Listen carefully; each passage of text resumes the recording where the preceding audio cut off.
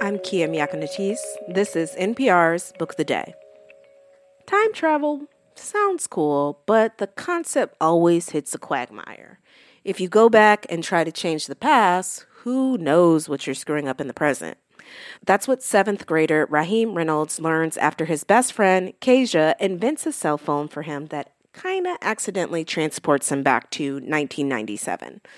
Their adventure to travel back to present-day Philly, where they live, forms the plot of The Rhythm of Time, a new children's book by crime writer S.A. Cosby and musician Amir Questlove Thompson.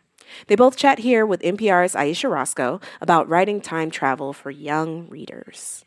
This message comes from NPR sponsor BritBox. Discover powerful new series like Three Little Birds and BAFTA-winning drama Time, starring Bella Ramsey, Tamara Lawrence, and Jodie Whittaker. Stream the best of British TV only on BritBox. Start a free trial at BritBox.com.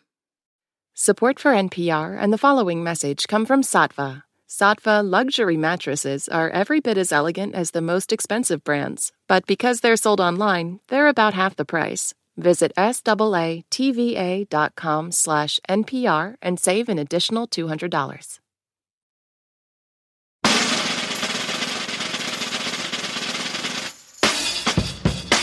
Musician Questlove found himself struggling with all that downtime during the pandemic lockdown. I'm living a real 24-hour day where the only thing I can look forward to is DJing online for 3 hours and figuring out what I have to do for Fallon on my iPhone. Amir Questlove Thompson, drummer for The Roots, band leader for Jimmy Fallon, Oscar-winning director of Summer of Soul, was used to being busy, really busy. So he started thinking about something he'd always wanted to do, but didn't think he could actually pull off. In my mind, I'm so obsessed with time travel, but I'm one of those nerds that, I'm sorry. It took me till the pandemic to watch Star Wars, the complete series, and things that nerds are supposed to know already, like Nerd 101 stuff. I just thought that I can't write a book about time travel and stuff. Like I don't even know what the terms to use. It was suggested that Questlove reconnect with somebody he'd been introduced to a few years back. It was like a play date, like, hey, you guys should be friends. Because, Sean at the time was like the new kid on the block. Like, he was New York Times bestselling author. The Sean there is Sean Andre Cosby, better known as S.A. Cosby, writer of gritty crime novels that critics and readers rave about. I mean, Obama put Cosby's book, Razorblade Tears, on his summer reading list, so you know he legit. Cut to the chase, Cosby liked the idea. There aren't really any rules about time travel. It's how far you want to go with it as a creative person. It's like, to quote Star Wars, nobody knows how lightsabers work. They just know they're cool. It's not a Stephen Hawking dissertation. You just got to make it make sense. The duo gave themselves an additional challenge: write the book for some of the toughest audiences around. Middle school kids. Now, music does play a role in the book. Here's a little reading from it. We asked Cosby and Questlove to share. Time is like a song. There's a rhythm to it that has been disrupted. If it can't be corrected, all of existence could end in an instant. The Rhythm of Time, that's the title, follows a kid from Philly, Raheem, and his best friend, Kasia. Raheem gets transported from present day all the way back to June 1997. So, I guess that is owed to somebody born in 2010.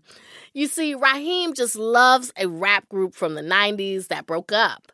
Questlove says the whole project is kind of rooted in stuff that he wished he had coming up. All of my creative choices in life literally stem from wanting to fill a void that I felt. I would have loved to have found a time machine back in 1986 to prevent Prince from breaking up the revolution in Japan. I would have loved that. You know what I mean? But then I thought about it, like, because I'm also obsessed with the movie Back to the Future, and I know the perils of messing with time. And like, I thought, like, what if you saved a group that you loved, and then you came back to the future and that group actually wound up being horrible? Because they should have broken up. There's some groups that I feel like, you should have only made 4 records and then that's it. Sean, I wanted to ask you, because Quest, you mentioned the rap group that Raheem is obsessed with in the book. And this is a group that was created, for the book. So it's a fictional group, but it's called For the Hard Way. And you talked about, him trying to get the group from breaking up. Why use that as a plot device? Well, for me, taking everything that, like what Quest was saying about his childhood, but also me and him about the same age. And I'm a 90s hip hop head kid. I grew up on not just the Roots, but Wu-Tang and early Jay-Z and, Souls of Mischief and all these groups that maybe people today don't really listen to that are really foundational acts in hip hop. So as a hip hop head, it was just a really cool way to sort of harken back to those groups that maybe had, like Quest said, 1 or 2 or 3 good albums and what happened to them. And as a fan, you feel like, oh man, I wish they had made like 10 more albums. But then as an adult, you realize, hey, maybe that was their moment. That was their zenith. And I kind of wanted to use that as a life lesson for Raheem. Sometimes what you think you want is not what you should have. I grew up in the 90s as well. So all of these ideas of these artists as classics, it can make you feel like, this is classics now. I will admit that in my professional life, I probably decided to go full-fledged with this because I also want to get rid of my fear of communicating with anyone born after 2005. Yeah. Because like adults tend to go to their safe zone where they just like talk down the kids and kids don't know what they talking about. Yeah, that ain't real music. Like, I don't want to be my dad. I remember like my dad, especially in 91, like I'd listen to a Tribe Called Quest or De La or Public Enemy, and my dad would roll his eyes and that's not music. And then I would see Quincy Jones's documentary, Listen Up, and wow, like he's just an open book. He's accepting. And in my mind, I was like, man, why can't my dad be like that? And I vowed never, ever to be the grumpy old person that does that. A couple weeks ago, I went to a middle grade school to do a lecture. And there's nothing more terrifying than to try to convince 12 and 13-year-olds that you're cool. And so it's like, yeah, that's a Herculean effort. But I will say that I also was able to talk about, my writing journey and the book that, Quest and I have done.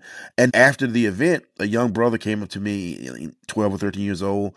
And, he says to me, he's like, hey, I kind of wanted to be a writer, but I didn't know any black writers. Oh, you want to feel old, Questlove? The kid I was talking to, I said, yeah, man, I met Questlove. He's like, yeah, that's my mom's favorite band. I'm everybody's grandparents. Let me put on my shawl and drink my herbal tea now as I sit in the corner. But this kid, he was so happy to see a black writer. He was so happy to see a writer that looked like him that had made it. And so, I think that's the biggest thing I hope that we can do with this book is inspire kids. So, clearly this is meant to be a series. So I have to ask you both, are you guys going to keep working together? Are there going to be more books? So we jumped the gun a little bit. I will say that, yes, we are talking about a sequel right now. Both of us our plates are so full right now. Like, I know that every time I turn around, like Sean has a new book coming out every 3 seconds. But, multitasking is probably my greatest occupation. So, yeah, I think that we are going to take time out to write our next adventure for Raheem and Kasia. When you become a certain type of writer and you write in a certain genre, you sort of get typecast. And so I have been very grateful and very, very blessed to have a lot of, really, really great times as a crime writer, great success. But as a creative person, being able to tap into this other part of my brain, into this other part of my creativity has been a blessing. And so, yeah, we've discussed ideas for Raheem and Kasia's next adventure. And I love the idea of these 2 kids just kind of taking on the world. And I don't think there's anybody who is more full of ideas that I could work with than Amir. I love getting the 3:00 text. We need more dinosaurs, Sean. We need more dinosaurs. I love that stuff. That's S.A. Cosby and Questlove. Their new book is called The Rhythm of Time. Thank you so much for talking with us. Thank you. Thank you so much for having us. Thank you for having us. Appreciate it.